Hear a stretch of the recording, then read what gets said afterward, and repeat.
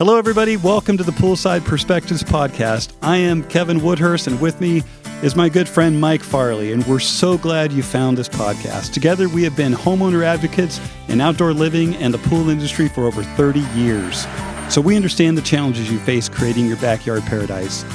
We know your curiosity is not enough to ensure your success. So on this podcast, we're going to talk about the design process and practical steps to help you create that space. We'll have some fun mixed in with it, some aha moments, and this is no fluff. No one has time for that. So we're going to get serious and get very particular about all of these topics. Whether you are a new homeowner with your first remodel or a seasoned homeowner competing your last dream home, we are here to help you end up with what you dreamed of. From pools to patios, pizza ovens to pergolas, porcelain to pumps, pool party to permits, ping pong tables to the processes to your paradise. This is straight talk and action steps. So let's get started.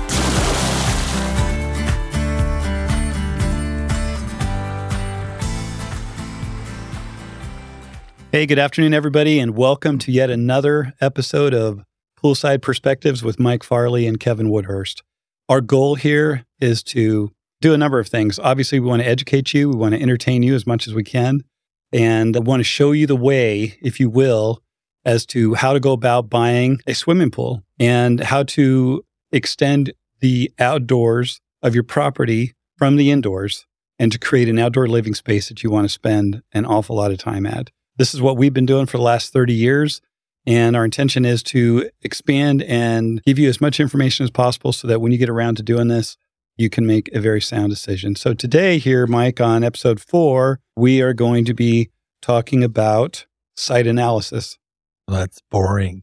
Yeah, but it's important. It is very important. And so because of its importance, we hope that you will listen, because this could be the information that could save you from making a really bad decision.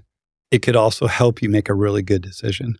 Wouldn't you agree? Oh, it's all about what's on the ground. In your property, they're all different. And so, we want to make sure that we understand your space better than you do. If that's done properly, then the word change order, which sends shivers down most people's spines, because none of us like to give them unless you're a builder that makes all your money off of them. And there definitely are those out there. So what we want to do is understand everything that's there so we properly create it. Because I have people all the time that are like, I want a pool that looks like this. And I'm like, that pool's on hillside that's going downhill away from the house. And your yard goes uphill away from the house. So there's no way to create that space on your property. So your piece of property is unique and has to be addressed so all the pieces fit together. And that's what I call site analysis. So actually, it's one of the things that I enjoy most on the project. So I'm really joking about the boring comment. Yeah, the site analysis I enjoy it too, but you've got to spend some time out there. I'm typically spending 2-3 hours out there because I'm droning the property. I am taking 200-300 pictures. I'm measuring everything that I can think of out there. And then you've got to find all the stuff on the property that you're going to have access to. And it's a lot of stuff. If you haven't even bought a house yet, and I'm going to get off into the weeds here a little bit because this is, I believe, is important. I said I was a realtor for a lot of years, and my wife is also a realtor. But when you go to buy a house and you think you want to have a pool, or you know that you want to have a pool, you got to be thinking about the orientation of the house and how that's going to affect that living space out there. And I think a lot of times people are so excited about buying a home, they overlook a lot of things. And one of the things I believe that helped us over the years, because I built homes, is just there's a lot of things into home building that if you don't think of while you're building, that are really expensive to add later on. And so this process that we're talking about, and the whole premise of all of this, is how do we best prepare people for having a pool? And if you haven't bought your home yet, you're in a good position to have all this information at your fingertips or to your ears so that you can hopefully find a place that's going to be best suited for what it is that you want and not have some of the challenges that we've talked about. If you're already in the house, you have what you have to work with. And if you're there for the long haul, again, you have what you have to work with. But there could be a difference in hundreds of thousands of dollars just based upon the property. So I had a client had me go out and look at a piece of property because they were going to start the house. I was like, where's it at? Let me look at it. And that yard had over 20 foot of elevation drop. And you went down the street, and I said, you need to understand that the retaining walls on that one piece of property are going to probably add about $50,000 in cost on this. And this was years ago, versus if you buy the lot that's farther down the street. When they found this out, they immediately went to the home builder and said, hey, can we switch lots with this one over here? Yeah. So it's really important to understand all the things that you're getting into. Sometimes trees are a big deal, depending on the preservation of large trees that are on a property. Around here, some cities will fine you tens of thousands of dollars to remove a tree. And when you have 4 or 5 of those on the lot where you think you're going to put the swimming pool, that can be a big cost. So just to be aware of all the things you're getting into. So I guess we'll go down the list. Certainly, some of those cities require that you turn in a tree survey to tell them what you're doing or not doing with the trees. Right. Some cities, even going back 30 years ago when I worked in Northern California, they had all the what was called heritage oaks. They did aerial photography, so they knew what was on your property before you even walked in. And if you submitted something and they're like, you didn't note the heritage oak that's right here, I'm sorry, you can't put a pool there, and you're not allowed to remove that tree, because they wanted to keep the character of an area. And we were talking about trees that are 18 inches across, 24, 30 inches. They're massive oak trees that have been there for 100 years. That's yet something else to consider, is the trees and the locations. Are they protected? Are they not protected? As long as we're on this topic, what would be some of the other things to consider? I mean, one that comes off the top of my head really quickly is the access into the backyard. We've got to be able to get into the backyard to dig the pool. Can't just crane a bobcat over the house. Still got to get the dirt out of it. It's just not feasible. So you could do yourself a favor by understanding all of this. So if you're buying your first house or your second house or your third house, or even getting ready to sell your home where you already have a pool, hey, let's jump in on it and have all the information so that you can save yourself some money and a lot of hassle and probably a lot of frustration more than anything else. Yeah. So on the access, there's a couple of things that you want to think about too, is sometimes the access can be opened up by a friendly neighbor that'll allow you to take the fence down in between the two properties. And so that's somehow times how you get the access. And a lot of times the access is only needed for the dig. Sure. But sometimes the access is needed throughout the project. Like I'm doing a project right now, and we're bringing in massive boulders. And so we have to bring in sky tracks and all kinds of equipment to set. So we have to have access to drive trucks into the backyard. We're probably going to have a crane to set some of the stuff. So it becomes a big deal, yes, on how you're going to get on the property. And I've had people that say, oh, look, I've got enough space in between me and my neighbor. The neighbor's fence is built on a retaining wall. And if I drive a truck along the edge of that retaining wall, I'll blow that wall out. Then my truck goes rolling down the hill along with my Bobcat. So sometimes you think you have enough space to drive through, but if there's retaining walls on both sides, if you're on a hillside, you have a retaining wall on the uphill side and a retaining wall on the downhill side. And basically you can't maneuver around those as much as you think you can. Same with the trees. You can't drive over the drip line of those trees without potentially damaging the roots and affecting the long-term health of the trees. Correct. Again, what you want to know is what's the kill zone around a tree. So they're going to vary depending on the age of the tree and type of the tree. And so a lot of times I recommend people to also talk to arborists, because you want to understand the health of the tree. So I had a project that I'm doing recently, and there were 5 big oak trees on the job. And I said, we can't put the pool in that you want with these 5 trees. One at least has to go. So we have to select which one we're going to take out. So I suggested they take out one, and they're like, no, that's the coolest tree. I don't think we want to take that out.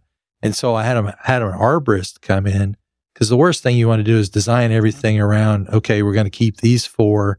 And then you find out later on, this one was fixing to die anyway. Sure. And with arborists, then they can also come up with ways that you can help minimize damage, root pruning, fertilization.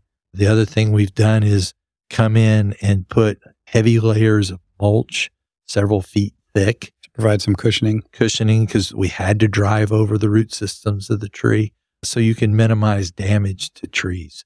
I'm known by a lot of people as the tree hugger. I do a lot of projects that the reason I get the job is because I worked around the trees and figured out how to keep them all alive, because I grew up in West Texas in Lubbock where there were minimal trees. And so being a landscape architect major and growing up in Lubbock, so when I bought my property, I was like, this is really cool. We have 83 oak trees. And my wife was like, counted them? And I was like, of course. I wanted to know how many I wanted to work with. I try to work around trees a lot. So that becomes a real big deal. Now, some people are like, hey, that tree's going to cost me money. It's gone. But one thing also to think about is sometimes you have limited access. And if you've ever had to take a big root ball of a tree out with a bobcat, that can be a big adventure. Oh, for sure. For sure. You brought up something else just a second ago. You said you like working around trees. Yes. This is a question for you. Have you ever been to a job site where the homeowners want you to work around something? Maybe it's a tree, maybe it's something else. And you're just scratching your head because it really limits. So if the tree could be removed or could be relocated, rather than designing an entire backyard or pool around a tree, how do you handle that? How do you handle it? Most trees that I'm dealing with are not going to deal with relocation. And I work with a lot of put oaks. That's what's around here in North Texas. And my wife calls them scrubby oaks because they're not beautiful, they're native. And so sometimes we live with 83 oak trees on a half acre, we live in what I call the oak. Mm-hmm. So some of them are only 4 or 5 feet apart from the next one. So in fact, we removed some so they could actually grow better. But anyway, you just have to understand and you want to go through, okay, what's worst case scenario? We're going to design around this and it's going to die. But you want to make sure that now what I do and the success, I have about a 95% success rate. So most of the time, relatively high. What I've worked around, yeah, I try. But if you're knowledgeable, it works. Now, the worst thing in the world is trenching that most people don't think about. They think about, okay, I can't put the pool there. I can't put decking there because I'm going to remove oxygen and water to the tree roots, but they don't think about the trenching and cutting through the roots. But yes, if you're going to run the gas line and the electric line and all the plumbing lines and you're going to be 2 feet off the trunk of the tree, you should have just removed the tree. I explain to people when I do plumbing, I'm going to have probably a 4-foot wide ditch. And they're like, you got to be kidding me. How many pipes are going to be in there? I don't think people really know. No, they have no understanding how many pipes because we don't stack them on top of each other. Mm-hmm. We lay them next to each other so it's easier to service if there's ever a problem. If you had them all stacked into a pile and the bottom one had the leak or the crack in it, good luck. Good luck. Yes, sir. So the first thing I do with a site analysis is I'm going to locate the tree. I'm going to figure out the size of the tree, which figures out how big kill zone I can work with. And then also I got to establish the elevation of the tree because I can't change elevations around the tree. Otherwise I kill them as well.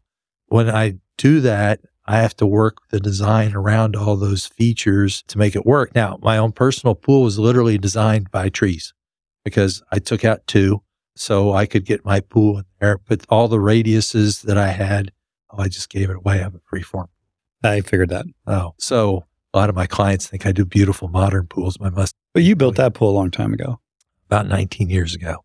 And it works for what I wanted and my yard and my site analysis. It's critical that you understand all the things, if you're going to work around trees, pros and the cons, and the cost that's associated. Sometimes there's a lot of cost associated with working with those trees.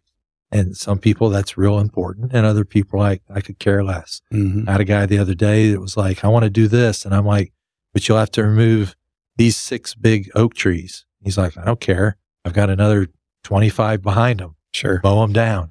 So mowed them down. So everybody's different.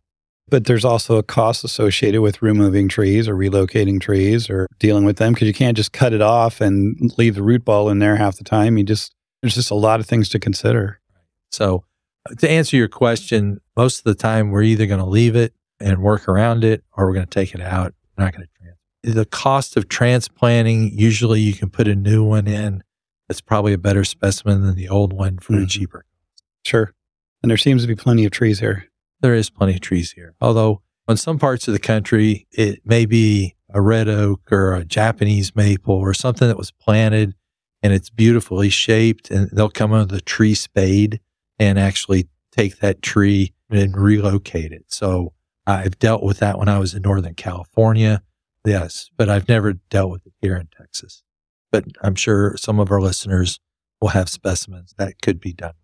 So this episode is all about site analysis. What we're looking for when we come out at the site is a combination of everything we've talked about. And what else are we doing, Mike? The other thing is I've got to understand the utilities that are on your property. Mm-hmm. Some of them are very easy to figure out and some of them are very difficult. So the first thing is if I'm going to have utilities, I'm going to call before I come out on my appointment and have what's called the utility location. So they'll come out and they'll mark where your cable line is. They'll mark where your electrical line is. They'll mark where your water is. They won't mark where your sewer is. So that's one that's not marked. But then when you plot all this information, you can design, because sometimes people are like, hey, this is the place to put the swimming pool. And I'm like, we're going to cut the water and electric line and the sewer line by putting the pool. And they're like, this is where the pool needs to be, repair them. And to relocate an electric line might be $3,000, $5,000, $7,000 in cost. Mm. Water lines are usually fairly low cost. Sewer lines are somewhere in the middle. We'll move those things. Okay. Sometimes we can't find the sewer line.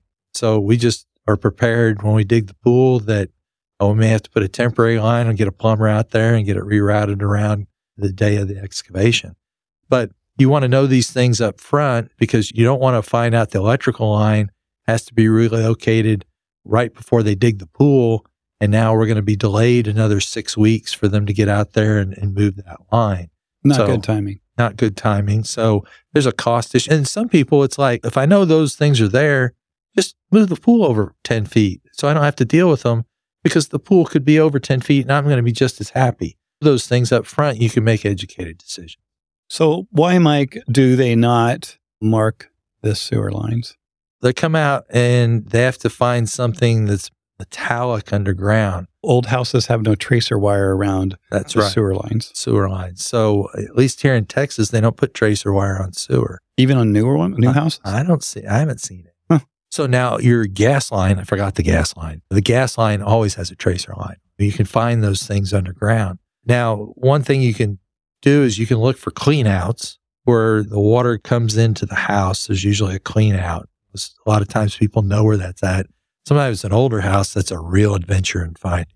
Usually buried in some planer somewhere, covered up. Yeah. Someone didn't like the white pipe, so they painted it black. And so it's even harder to find in the landscaping area. And then there may be a clean out up near the street. And so you can connect those two dots and get an idea of roughly where the sewer is. In some yards, the sewer goes to the front, so it's not an issue at all. Mm. A lot of the newer subdivisions, everything goes to the front, but your older ones, a lot of times there was an alley behind and everything went to the alley. That was the utility easement that you're dealing with.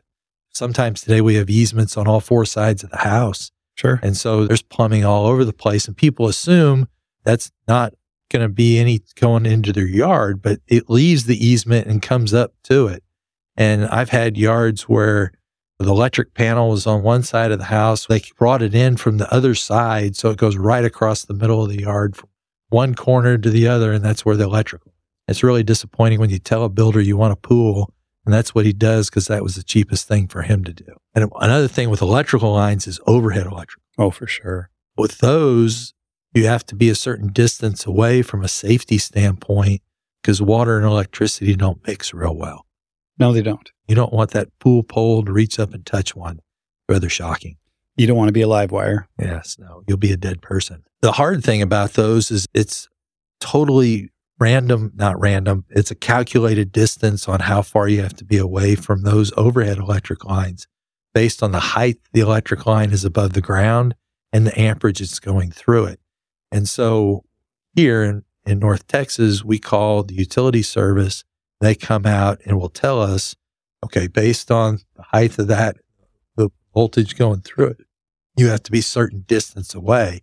I've got a project right now signed by a landscape architect, and he designed the pool 10 feet off the property line. And I said, well, we need to check about those lines. It came back, the pool had to be 15 feet away. And so in some cases, you have a couple of options with an overhead line. One, you can take it underground. Now, that happens with a lot of the lines that come up to the house. People take those underground. But when you're dealing with a whole subdivision to take a main power line underground, that's a very expensive cost. So what you're talking about before that was, say you have an older home, you've got overhead power lines in the back.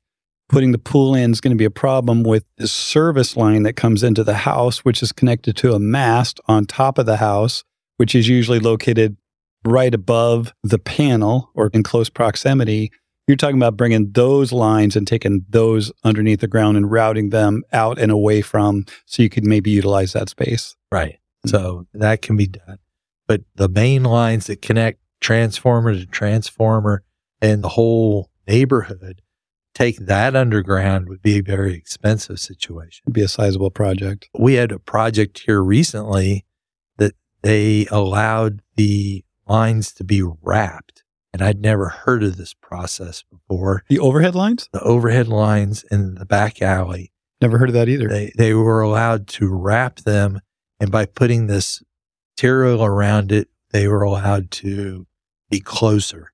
So they insulated it so that if something metallic were to touch it, you wouldn't get a spark or an electric shock? I don't know if that's the case, but this was something that it's the first time I've ever run across it. So again, you need to talk to the utility provider to make sure you understand what your options are if you have power lines. Now, the nice thing is about power lines is typically they're in an alley. And if they're on the neighbor's side of the alley, you're usually not going to have a problem. True. You're far enough away. But when they're on your side of the alley, is where you have a problem. And folks, the reason why this is important is because generally speaking, NEC 680 says that any power line that would drop in your yard, your pool's got to be at least 10 feet away from it. That's the minimum. Now, to your point, there's some other particulars that could impact your particular yard above and beyond that. And the other side of it too is when you're cleaning a pool, you're cleaning with a pole. Pool's going to be 12, 16, 20 feet long. And so now you're out there brushing down your walls, cleaning your pool, brushing your pool floor down. And if the back of that pole comes into contact with an electrical line, it's going to shock you. And so the industry wants to keep all electrical away from the pool and create a safe situation so you're not out there electrocuting yourself or worse. So you have the utilities. What are other things that we need to think about or from a site analysis standpoint? Obviously, the architectural elements of the house, how we're designing this pool or project. And is the project going to be just a pool or is it going to be a pool and an outdoor structure? How are you tying all that stuff in together? The soils, which we've talked about, big deal. All those items that people need to have in order for us to really put together a plan together for them. And here's the thing, is you don't have to have all of that to begin with, but it's just going to create more time needed to come up with the stuff. So if you're listening now and you start creating that folder for that pool you want to build in a couple of years and start accumulating this stuff, you're going to make it a lot easier on yourself. And additionally, if you're just buying a house, now's the time to find out all this stuff. There's a couple of things that to me are part of the site analysis that aren't just in the backyard. One of the things is views. The views that I have from inside the house looking out are very important to a lot of people. Absolutely, because if you can't enjoy swimming in the pool, at least you can listen to it and see it and look at it. Something about looking at that water. So one of the things I always ask is, what's the most important view to you? Where you get, a lot of times it's where you spend the most time. Although some people, a very important view is when you walk in the front door. They want to see something and they want to wow their friends when they come in. And so they want something spectacular on that view sight line. Sometimes the master bedroom's a real important view because they have a sitting area and they like to hang out there in a quiet time in the morning or the evening. And so they want to look at something. And other people are like, I go in there to sleep. We never open those windows. And so we could care less what the view is out of the master bedroom.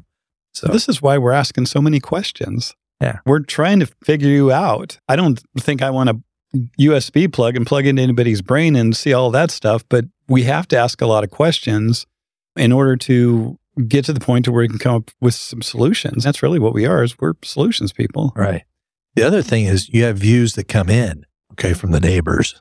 There's views that you want to screen, which are important. So when privacy. I'm going to look at where my neighbors' views are coming in. And that's where we get into sometimes things that are totally outside of water and structures, but we may think about key landscaping items that may be put in for screening purposes. We want to leave space to do those things if those things are important. That is one thing that blew my mind here. Being from Phoenix, spending 30 years in Phoenix building pools, and every single yard has a block wall around it. Right. It is completely private. You can go in your backyard and you're in total privacy unless there's a 2-story house behind you and you're a fishbowl. Here, that seems to be not the case. That's the rarity, not the... I have just been flabbergasted, if you will, by multi-million-dollar homes and ridiculously amazing and beautiful backyards, and you have zero privacy. And some people, that's not a problem, but some people, it's very important. I've done water walls, structures with solid walls in the back, and I did one today, and the whole thing was the roof pitch on the shed structure. That roof structure that we were doing with a solid wall was to block out the view of the neighbors behind them, which we successfully did. But when I'm going in I've gone in and I plot where those are. I have a friend of mine that I was really amazed when he did his 3D modeling. He modeled up the houses that surrounded by looking at Google Earth. And so then he could actually give them a very realistic feeling of, okay, this is what they're seeing out of this window. Right. This is what they're seeing. And now they can't because I fixed it. So nicely done. Yes. I thought that was a really amazing solution. Views from the outside. And also there's good views that you want to appreciate and enjoy. Got a project I met on yesterday and they have a big area behind them, but the fence was done 7 feet tall, solid wood. And so what I talked about was actually putting windows in the fence so we could basically look through certain key areas where their primary views of line of sight were, create window frames with some ironwork so it still met code. Creative. That they could then borrow the view that's behind them and enjoy it. The other thing that you can borrow is the neighbor's trees. And if you're working on privacy, they may have already set up to screen you out too, but you don't necessarily have to duplicate it. You just have to fill in the gaps in between what they've done.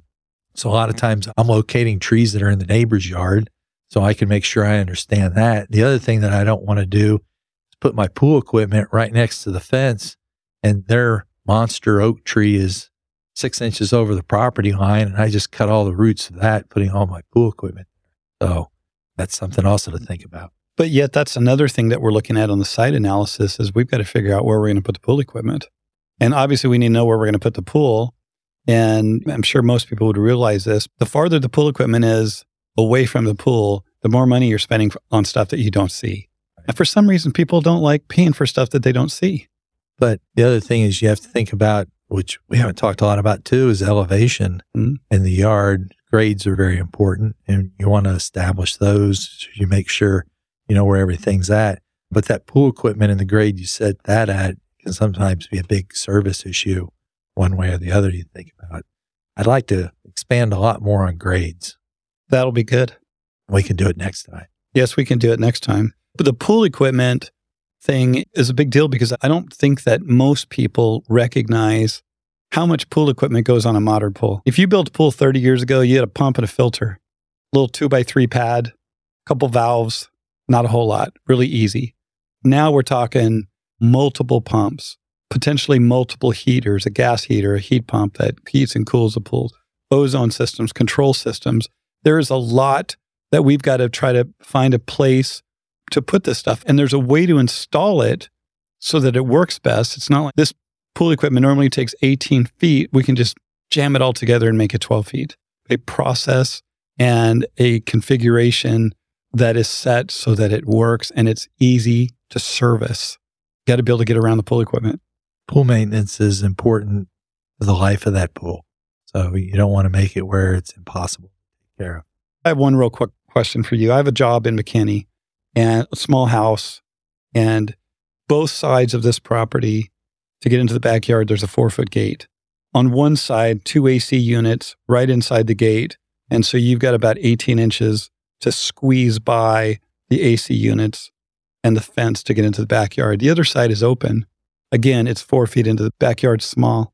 In Phoenix, we can't block the entry into the backyard because EMT, if they've got to come out and rescue somebody, they have to be able to get a gurney into the backyard. So you can't just stack this stuff in the access areas of these backyards when they're really small. No? So certain cities will require you to put all the utilities on one side so you can still have that access. There was an issue with a fire too long ago in that city, which then they changed the code. So AC units, pool equipment, everything has to be on one side. So that's how some cities deal with it because of the close proximity, again, of these monster houses with 7-foot side yards. So how would a homeowner, if they had that question, how would they find that out? Do they call the city? Again, most cities don't dictate that. It's becoming an issue. Mm-hmm. It's becoming more. Well, especially as the yards get smaller and the houses get bigger and there's just no place to put anything. One thing that's important for you to understand is if you have gas or if you have propane, because when we set up everything for the heaters and things like that, we have to know the differences between the two. The other thing that comes into play is a lot of times I've found they don't have either one. And so you have to figure out, you're not going to bring natural gas to them because that'd be too expensive. So that's when they have to put a propane tank in. I was working on a job last year where the guy brought natural gas from a mile away. Wow. That's a commitment. You think? Yeah, just a little.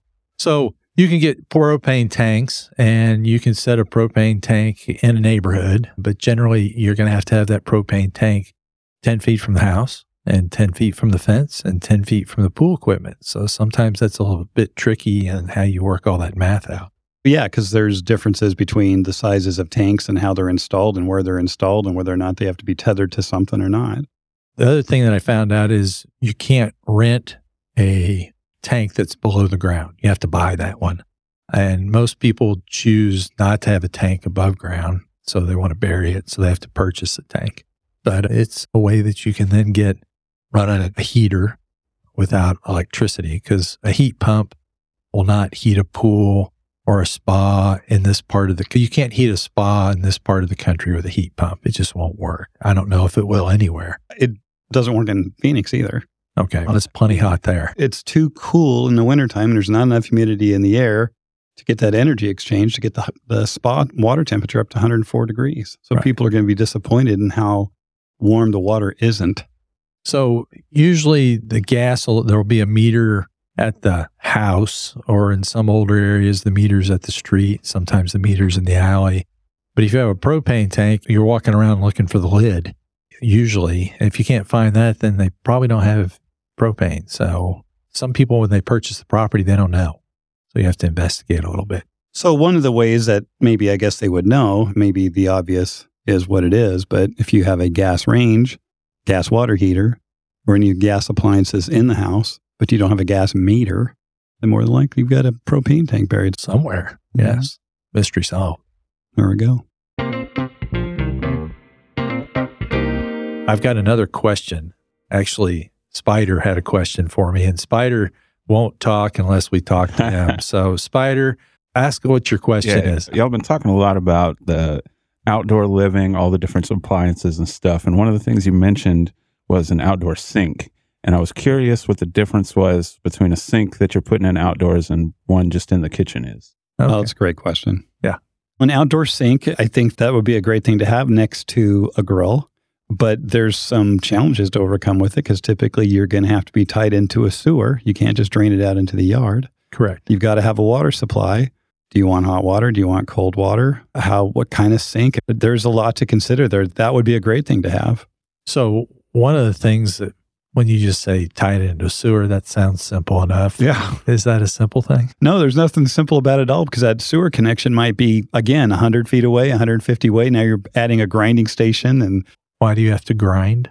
Do you not? If you're going to have a garbage disposal in there, wouldn't you want something pushing that stuff to the sewer? I guess it's different than a toilet. Sewers works on gravity. Absolutely. Okay. I don't think a lot of our homeowners may understand that. And are you saying the stuff rolls a certain direction? Usually. Yeah. Okay.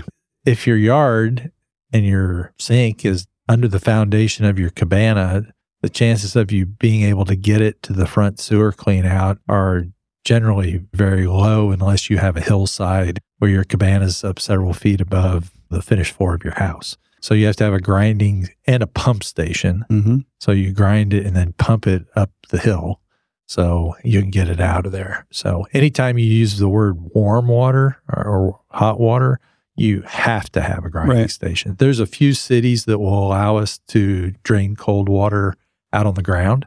So you wouldn't have to have it just go to drainage. So not into a sewer system. And I'm certain around the country, there's probably places that allow it as well. Sure. But that would be a difference, I think, to your point about the way that the yard is. If you're on a slope in some parts of the country, it's pretty flat. Right. And it might be a little bit more doable, but when you're dealing with all these elevation changes, that's a big deal. Well, and water itself, just in where it freezes, how do you deal with that? So that's a challenge. A lot of times you're going to want to do shut-off valves so you can shut everything off in the winter. So it's Probably protected. all the time here now after 3 years ago. Yeah. I think everybody's a little bit more familiar with what can happen. Yeah. You're talking about the Great Texas Pool Massacre. Yes. The 100,000 plus pools that were damaged or destroyed or had to have all the pool equipment replaced. That created quite the fiasco in the industry during COVID. Yes, sir. So what I tell people all the time when they want a sink, I tell them it's a great idea.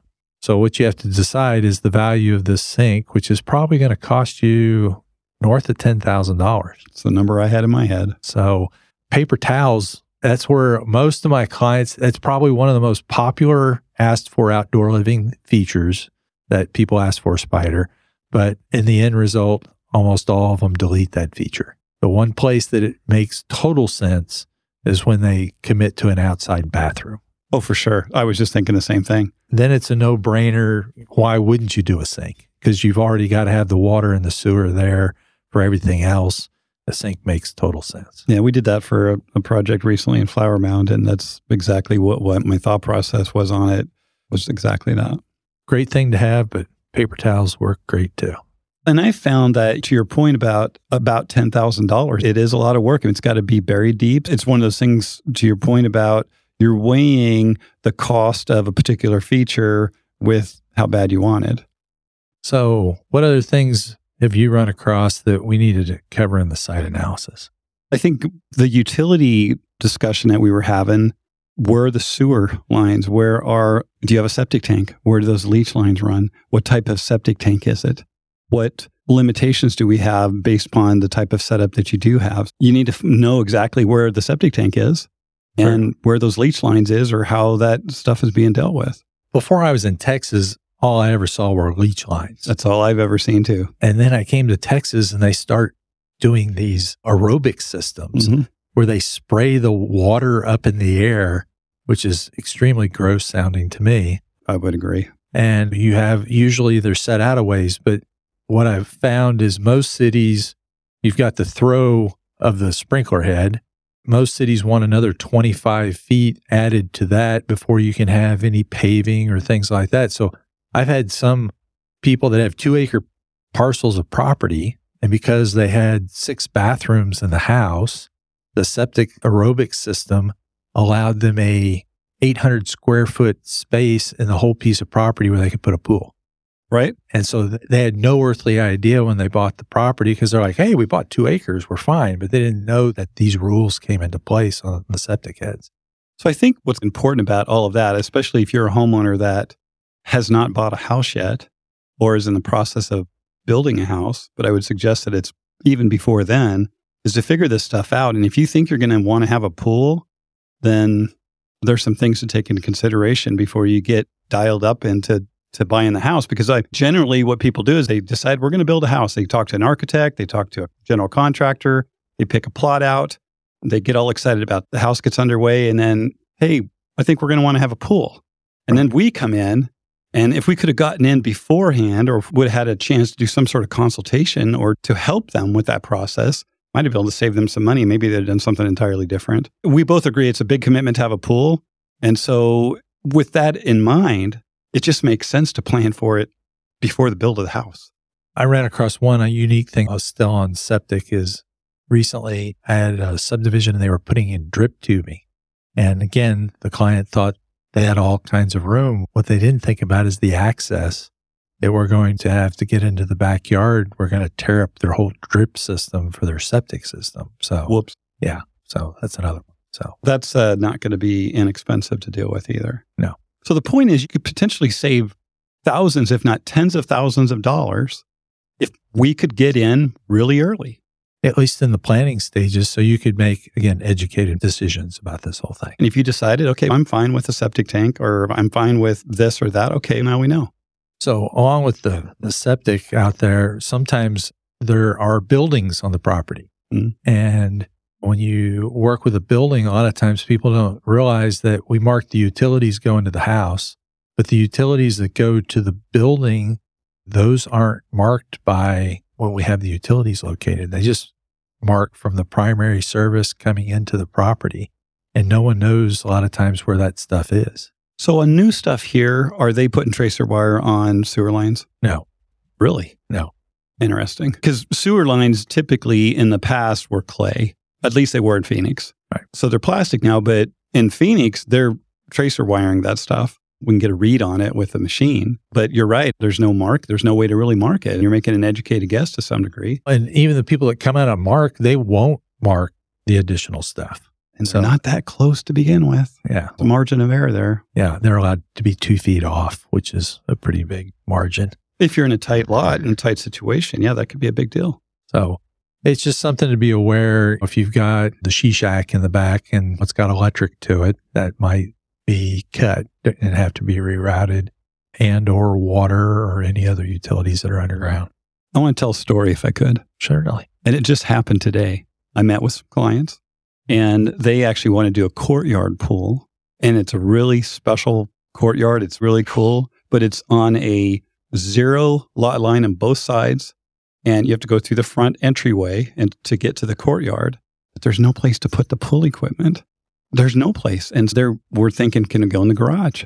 I have done that before. And that's going to be the only way. Yeah. But I think the point there is that they bought the place. They think it wouldn't be a big deal to add something into that courtyard. And it's just, I think what happens with most people, they just don't think to ask. They just don't think to understand because they get really excited about the house build or buying the home. And then that just becomes a secondary thing. What else? The buildings that are on the lot, as you were saying, there's a certain setback from the buildings. There's also, I don't know if we discussed this, usually people are surprised when I talk to them about the fact that they can't have, unless certain circumstances are met, the structure any closer than 5 feet to a window. So if it's less than 5 feet, it's got to be tempered. Tempered glass, which most glass that's low to the ground, usually within 24 inches, is tempered. So it's the higher windows that come into play. Yep. And most of the new construction, it's all tempered, but older homes, that's definitely an issue. They don't bring that up. Some cities allow you a 1-to-1 ratio, which would allow you, if water's like a tanning ledge and it's 6 inches deep, that therefore you can be fairly close to the house. But yes, the glass becomes an issue as you deal with that. So are you telling me that almost every new home built, now all the windows are tempered on the entire house? The ones on the first floor, because the glass is coming down. A lot of these homes, the glass is coming all the way down to the floor. So yes, that all has to be tempered. One thing too that you've got to figure out is where your water source is going to be. And some cities will allow you to come off of a hose bib or something like that, but most cities require you to go to the water meter. And a lot of times the water meter is a long ways away, usually at the very front of the property. So that's a great point. And the rules here are different than they are in Arizona. And they're likely different in other parts of the country. Right. Certainly, Arizona, we're not experiencing massive freezing of any sort, certainly down in the Phoenix area. However, I have pictures of pools that were in construction that have 6 inches of snow on them. But it was gone the next day. It didn't freeze. Concern is that, well, there's two concerns. One is the potable water potential mixing. There's anti-siphon valve that are put on them. But typically in Phoenix, it's just a hose bib and on AWL going straight out to the pool. Here, to your point earlier, we've got to go out to the main water meter, and that could be several hundred feet away. Correct. It's an added expense to a pool, but it's a super important one. I personally think every pool should have an AWL on it, an automatic water leveler on it. here we have people all the time that call up and they're like, I've got a leak in my pool. And we're like, why do you think you have a leak in the pool? And it's, look how much the water's dropped. But they don't understand that you can lose 3 inches of evaporation in 1 week in the middle of the summer without a lot of water features. And if you have a lot of water features, then that evaporation rate goes up even more. Sure. And it's astronomical on vanishing edge pools, perimeter overflow spas, spa spillways. Anywhere where the water is relatively shallow, you're going to get a lot of evaporation for sure. And certainly the aeration of the water features, you're gaining it there. And any place in the Sunbelt, whether it's Florida or Phoenix or Texas or anywhere, it's just, you need to have it. And so what happens, Mike, when you don't have an automatic water leveler and the water starts drawing down to the pool and it ultimately gets below the skimmer? So with a standard skimmer, what you're going to do is now pull in air. And when you pull in air, now you're going to burn out the pump. Right. So one of the advantages of using a Venturi skimmer, which is what I use, and we'll get into that later on, is what we use. Oh, yes, that is correct. We both use that skimmer. So that gives us an advantage that's not as big of a challenge, but you still want to keep your water level up on your plaster and everything like that as well. Yeah, you can damage the pool Correct. By not having one. And then if you here at least, you can attach something to a hose bib, but it's not an automatic water leveler. You've got to go out and turn the valve on, and then you've got to remember to turn it off. I mean, you could put a timer on it. There's plenty of, I'm going to call them Mickey Mouse ways to make it work, but it's not ideal. It's an important component of a pool is to have an automatic water leveler. That's just my opinion. And it's something that most people don't discuss with the homeowner. They just give them a manual, and their combat is, I saved you money. And then if they don't like it, then there's a change order, which the client's like, $3,000 for a pool fill? And it's like, well, I've got to run 200 feet up the hill under your driveway to get to the water meter and then set everything. Yeah, it could be $3,000. And you want to know this up front because as a consumer, you're looking at these estimates and both of them are going to say that you have a water leveler or not. We're going to spell it out and tell you exactly what you're getting. But from what I've seen, and I've seen a lot of stuff, is half the time they don't even know what they're buying. They don't even know what they're getting. A lot of times, neither one are mentioned. And so people assume, and that's why they get into trouble, is that, their friend's got an automatic one, so they think everybody gets one, and that's not the case. The challenge is then you get sideways with the homeowner because they're frustrated that they didn't get one. And they think that possibly that you didn't tell them the truth or whatever it may be. So that's just part of, to me and to us, I believe, is getting the information out there, being transparent about it, being thorough about it, going through the whole protocol of doing this. That's just one of the things. So one thing that's important here that a lot of times people don't think about either is the prevailing wind. Absolutely. So here, and I know in all parts of the country it's different. In the middle of the summer, the prevailing wind comes from the southwest. It's going to come up. And then in the winter, it shifts and it comes from the northwest. So those are the prevailing two directions. So this becomes, people are like, why is that important? Where you put your barbecue, especially if you got, like me, a big green egg, and there's some smoke coming off that thing, you don't want to put it where, if you put it on the west side of your porch, then the smoke billows into your porch, no matter which direction, summer or winter time it's coming in. But also you may want to not block the winds in the summer because you want a little bit of breeze. Sure. But in the wintertime, it'd be nice to have some protection from that when you're sitting in the spa. So just to have an idea of the general directions. And I know in every part of the country that's different. So that's what works here. It's a great point, too, because it goes along with some other stuff we were discussing about the views. Who's really thinking about this? You're a consumer. You decide, hey, we want to get a pool and a spa. And so you're excited about it, which is awesome. Call 3, 4, 5, 6 companies. Everybody comes out, does their thing. But these are the things that need to be covered, talked about, and discussed. Along with the orientation thing, you mentioned briefly when someone was buying a house here, the best backyard facing is east. Oh, for sure. Because then in the afternoon, from noon on, the house protects the whole porch area and out towards the pool, and the shadow's casted that way. Versus you have the house that faces the west, you've got a great sunset to look at. That is wonderful, but you're going to get cooked. Yes, you are. Until 9 o'clock at night by the sun beating in.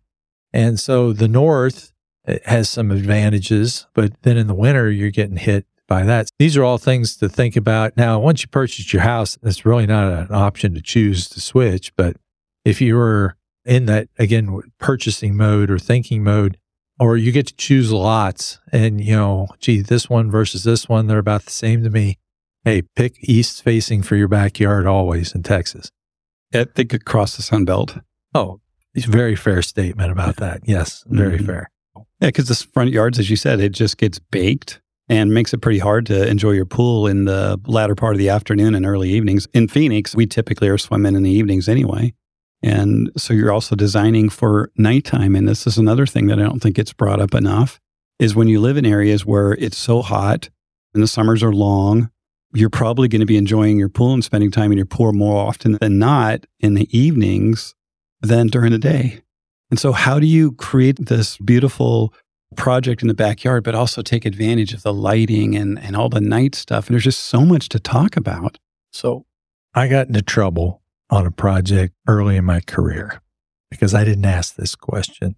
And most people don't. So I now always ask, are there any sacred elements in the backyard? That's a good one.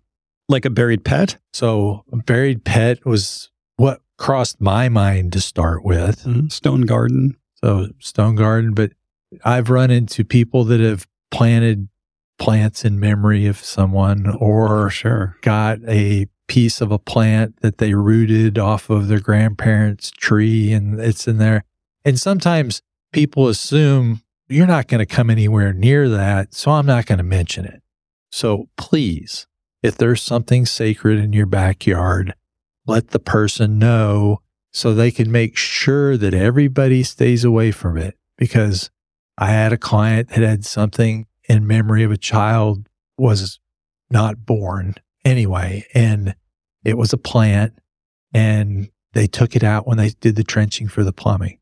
And the lady was devastated. Mm-hmm. And it could have easily been dealt with, but it's just something that if there's something sacred in the backyard, please let us know so we can make sure that we protect it properly and we communicate to people to stay away from it. Whether it's just, hey, that's this big, huge specimen tree, please don't go anywhere near it. We should know that, but it doesn't hurt. That's a good one. It doesn't hurt to communicate it. So when I do my drawings, I draw the trees. And I've had in past that when they do the drafting, they turned off that layer and they did the working drawings and didn't print that. And I was like, wait, you can't turn that off because that's really important based on all the things for me, the tree hugger, to protect all those things. Sure. So I know you prefer to just take them out and make life easier. Wow, where did that come from? I thought that's what you said last time. Did I interpret that? Just mow the trees down? Well, you said if there's one in the way, just get rid of it. Or maybe I interpreted you incorrectly. Dude, I came from Phoenix. There's hardly any trees in Phoenix. They're sacred. Oh, okay. I interpreted you incorrectly. My apologies. This doesn't necessarily have everything to do with the coming out, inspecting the site, talking about it, but something that has come up many times over the course of 30 years that people get surprised about is we're a pool company. We're coming to build a pool. We're not coming to take care of pets. And so when you're planning to build a pool, you've got to also plan to deal with your pets. And so you've got to have some sort of game plan for that because they can't be outside running around all over the place when people are working. But do you ever talk to people about that? Yes, I do talk about that. And I had a client that he's like, the dog won't bother anybody, so we're just going to put him outside and he'll be fine. And he didn't, and he was fine. However, there are some workers that are terrified of dogs. And they're like the big mean dog that was on the one that licks everybody to death. He's not mean at all, but you have to understand your dog may not have a problem with people, but sometimes people have fears of certain animals. Sure. And it's something that you need to be cautious with. It works best for them to have a place that ideally they're not in the backyard while we're doing construction, or if so, then there's a space that they're sectioned off. And sometimes people are like, hey, can you put up some orange construction fence? And I'm like, that doesn't keep a dog in. Right.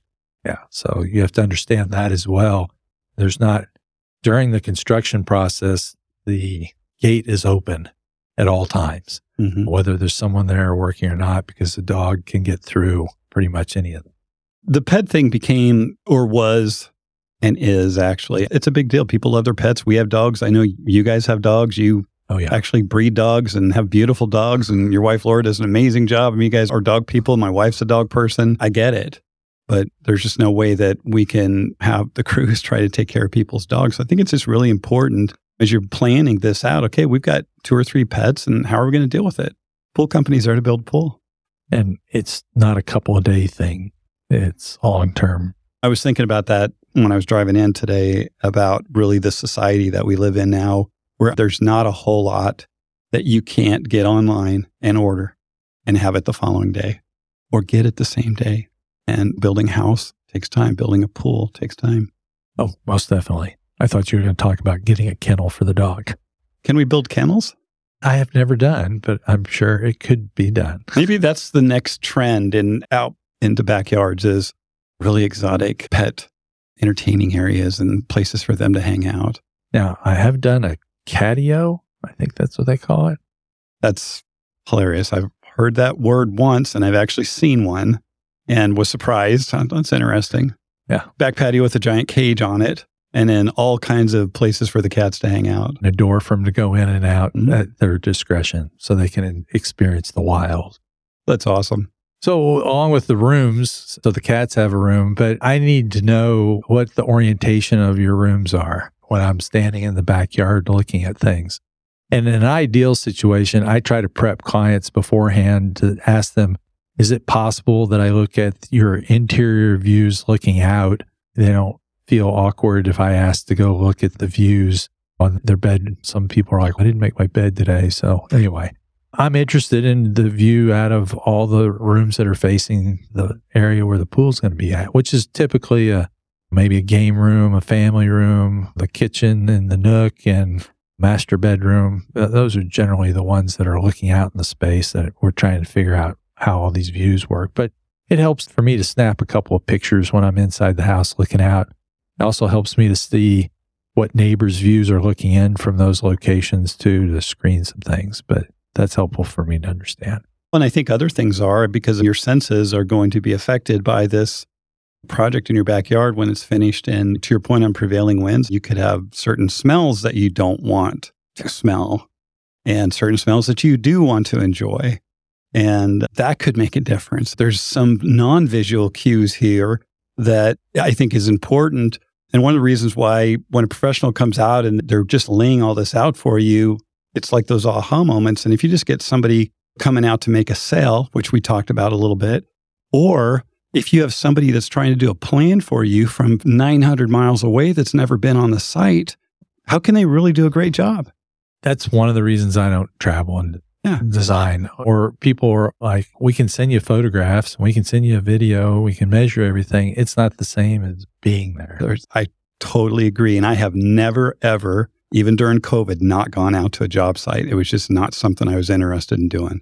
I want to go to the site. I want to see it, experience, visit with the people, talk with them, understand that entire site, to your point, measure everything, know exactly where it's all out before I even try to even come close to doing anything. We're digging a pool today. And when I did the site analysis, the client came out and was like, "Are you okay?" And I was like, "Yeah, I'm fine." "Why?" He's like, "You're just sitting here." And I said, "I'm trying to get the feel for everything." And there's a lot of layers there that, again, it's hard to understand a space until you sit in it and experience it and understand the sounds and what's the street noise like, and can you hear the fountain over in the pond, or you can't, when what's the shade patterns and all those things. Even traffic. Yeah. You have to feel the space, I think, is something. Yeah. All those things come into play. The other thing, which goes back to odor, is yards are small. Where are we storing the trash? We need to have a space for that. And a lot of times that's a side yard situation. If your prevailing wind comes up the side yard and you put the spa right there at the corner, sometimes that might not be the most pleasant place to hang out in the evening. So anyway, but just on how you're planning on dealing with things like trash cans and vegetable gardens. I've had several clients I've gone out and they've had a vegetable garden planted. And I'm like, is that sacred? Is that staying there? And some of the times it's like, yes. And it's like, okay, just need to be aware where I have opportunity and where the vegetables need to go. A vegetable garden would be sacred to me at the moment. Yes. I've had some families that they had obviously grown up around large garden situations and they had quite a production in the backyard. So doing some serious food growing. Absolutely. So that's a cool thing. Well, there's just a ton of stuff to take care of. Additionally, on existing construction, oftentimes people don't understand that if you already have grass there, if you already have an irrigation system there, that's all got to get torn up. Oh, we do that for free. That's true. You did say that in EP2. And I like that because it's true. We have to put it back together again, but we do destroy it. So one thing we try not to destroy is your air conditioning units as we come through the primary access into your backyard. That's one thing that clients are like, why are you measuring that? Well, it's real important for me to understand where they're at so I can make sure I fit everything in here properly because I'm trying to fit in trash cans and sometimes a generator, storage, pool equipment. So the precision of measuring those things is pretty important. Plus, I've got to get the access and the equipment by everything. And sometimes we'll remove those. We talked about that earlier. But one thing that I was asking some other people, I sent an email out to some friends of mine and said, hey, is there some things in site analysis that I'm not thinking about here that might come up in other parts of the country? And I got one back and I was like, that is good. I would have never thought about that. He said basement windows. And I wouldn't have ever thought of that's something that you need to locate because I haven't had a basement since I was 12 years old. But I remember those windows. Are there a lot of basements here? None. Hardly any, which you think in tornado country, it would make a lot of sense to have a basement. But we don't have a frost line. So it's not an issue. So there's not hardly any basements at all. So as long as you've got so it's just something that got brought up and I was like, that's a good one that I've never had to deal with in my career, but I'm certain in certain parts of the country, that's really important. Well, Texas seems to like going vertical. I've noticed this on the freeways and the overpasses and the two-story houses with the 1212 and 1214 roof pitches, which is fascinating to me as well, being from Idaho, where we did have a snow load to deal with on building houses. And I don't think you're getting enough snow or enough ice here that you're going to have a problem with the roof. So it just seems to be an architectural thing here. Just a thing. Just a thing. That's about my list of things that we've got to study in the backyard. Is there others that you can think of? No, I think that's covered pretty darn well. And like you, I take tons of measurements as well as hundreds of pictures, but I also drone almost every single job because it just gives me a really good feel when I'm doing my design work, especially on the 3D programs, because I can superimpose this lot into it to really get a good idea of what's going on. No, I think that is a great lineup of the stuff that a professional designer is going to ask you about, going to want to talk about, and going to want to look at and research before they ever put a pencil to the paper. So what I do is I take all that information and then I put it on a base plan. So I've got all these things denoted on there. So when I start my design aspects, then I can play off those items as needed. So I know exactly, here's where the sewer cleanouts are. So I'm going to need to work around those or set up some way to access them down to the AC units and all the fun things. I've never worked around a basement window, so maybe someday. We had a basement in Phoenix. I grew up in a house in basement in Boise. And I think even in Spokane, I think we had a basement, but that different part of the country. I'm surprised there's not more basements here, specifically to your point about the tornadoes, because last year, it was in January, I think, it took out the Sam's Club or part of the Sam's Club a mile from the office. Yeah. It's serious. There's tornadoes here. Most definitely. Yeah. With that, we'll move on and gather more information and go from there, right? Great. And I think it's probably time for the Poolside Perspectives vocabulary lesson. Okay. And I think the word today is going to be boring, Mike. Oh, what does that have to do with site analysis? No, and it doesn't have anything to do with you or I either. Okay, good. In the construction industry, when we say that we're going to do a boring, it's generally referred to a geotech report or a soils analysis. and the fact that we're going to come out with a big drill and drill down in the ground and take a soil sample, usually about 20 feet deep. And so by taking that boring and those soil samples, then they will test it to understand the sand or clay levels or stone, what level we hit stone at. So then we can build something that's structurally sound. Also, that's something that generally an engineer is going to require for him to develop the proper designs, is to have a soils report for him to come up with the proper structure. In a lot of the cases around here, that's what a boring is to me. Anything to add? No, that's exactly what's going on. It's given a historical record of the ground, and with that information, we can determine what the ground movement may or may not be, and then we can decide how that structure needs to be built. It's important. Yes, sir. Thank you for that explanation. No problem. This show is all about helping you become a better buyer, a better pool owner, and hopefully you're going to find some insights into how to enjoy your pool even more so, how to help your friends, your family, anybody looking to buy a pool in the future or that want to remodel their backyard, add an outdoor fireplace, fire pit, add an outdoor kitchen area, add some shade cells or whatever else it is. We want to be that resource for you, and that's the end goal here. And we promise that there's going to be a ton of information. We'll try to go through it, as relatively quickly, but also slow so people can understand. But the intent of the show, the reason Mike and I are doing this is because we just got a lot in our heads and we want to share it. So we hope to see you here every single week. Thanks for listening.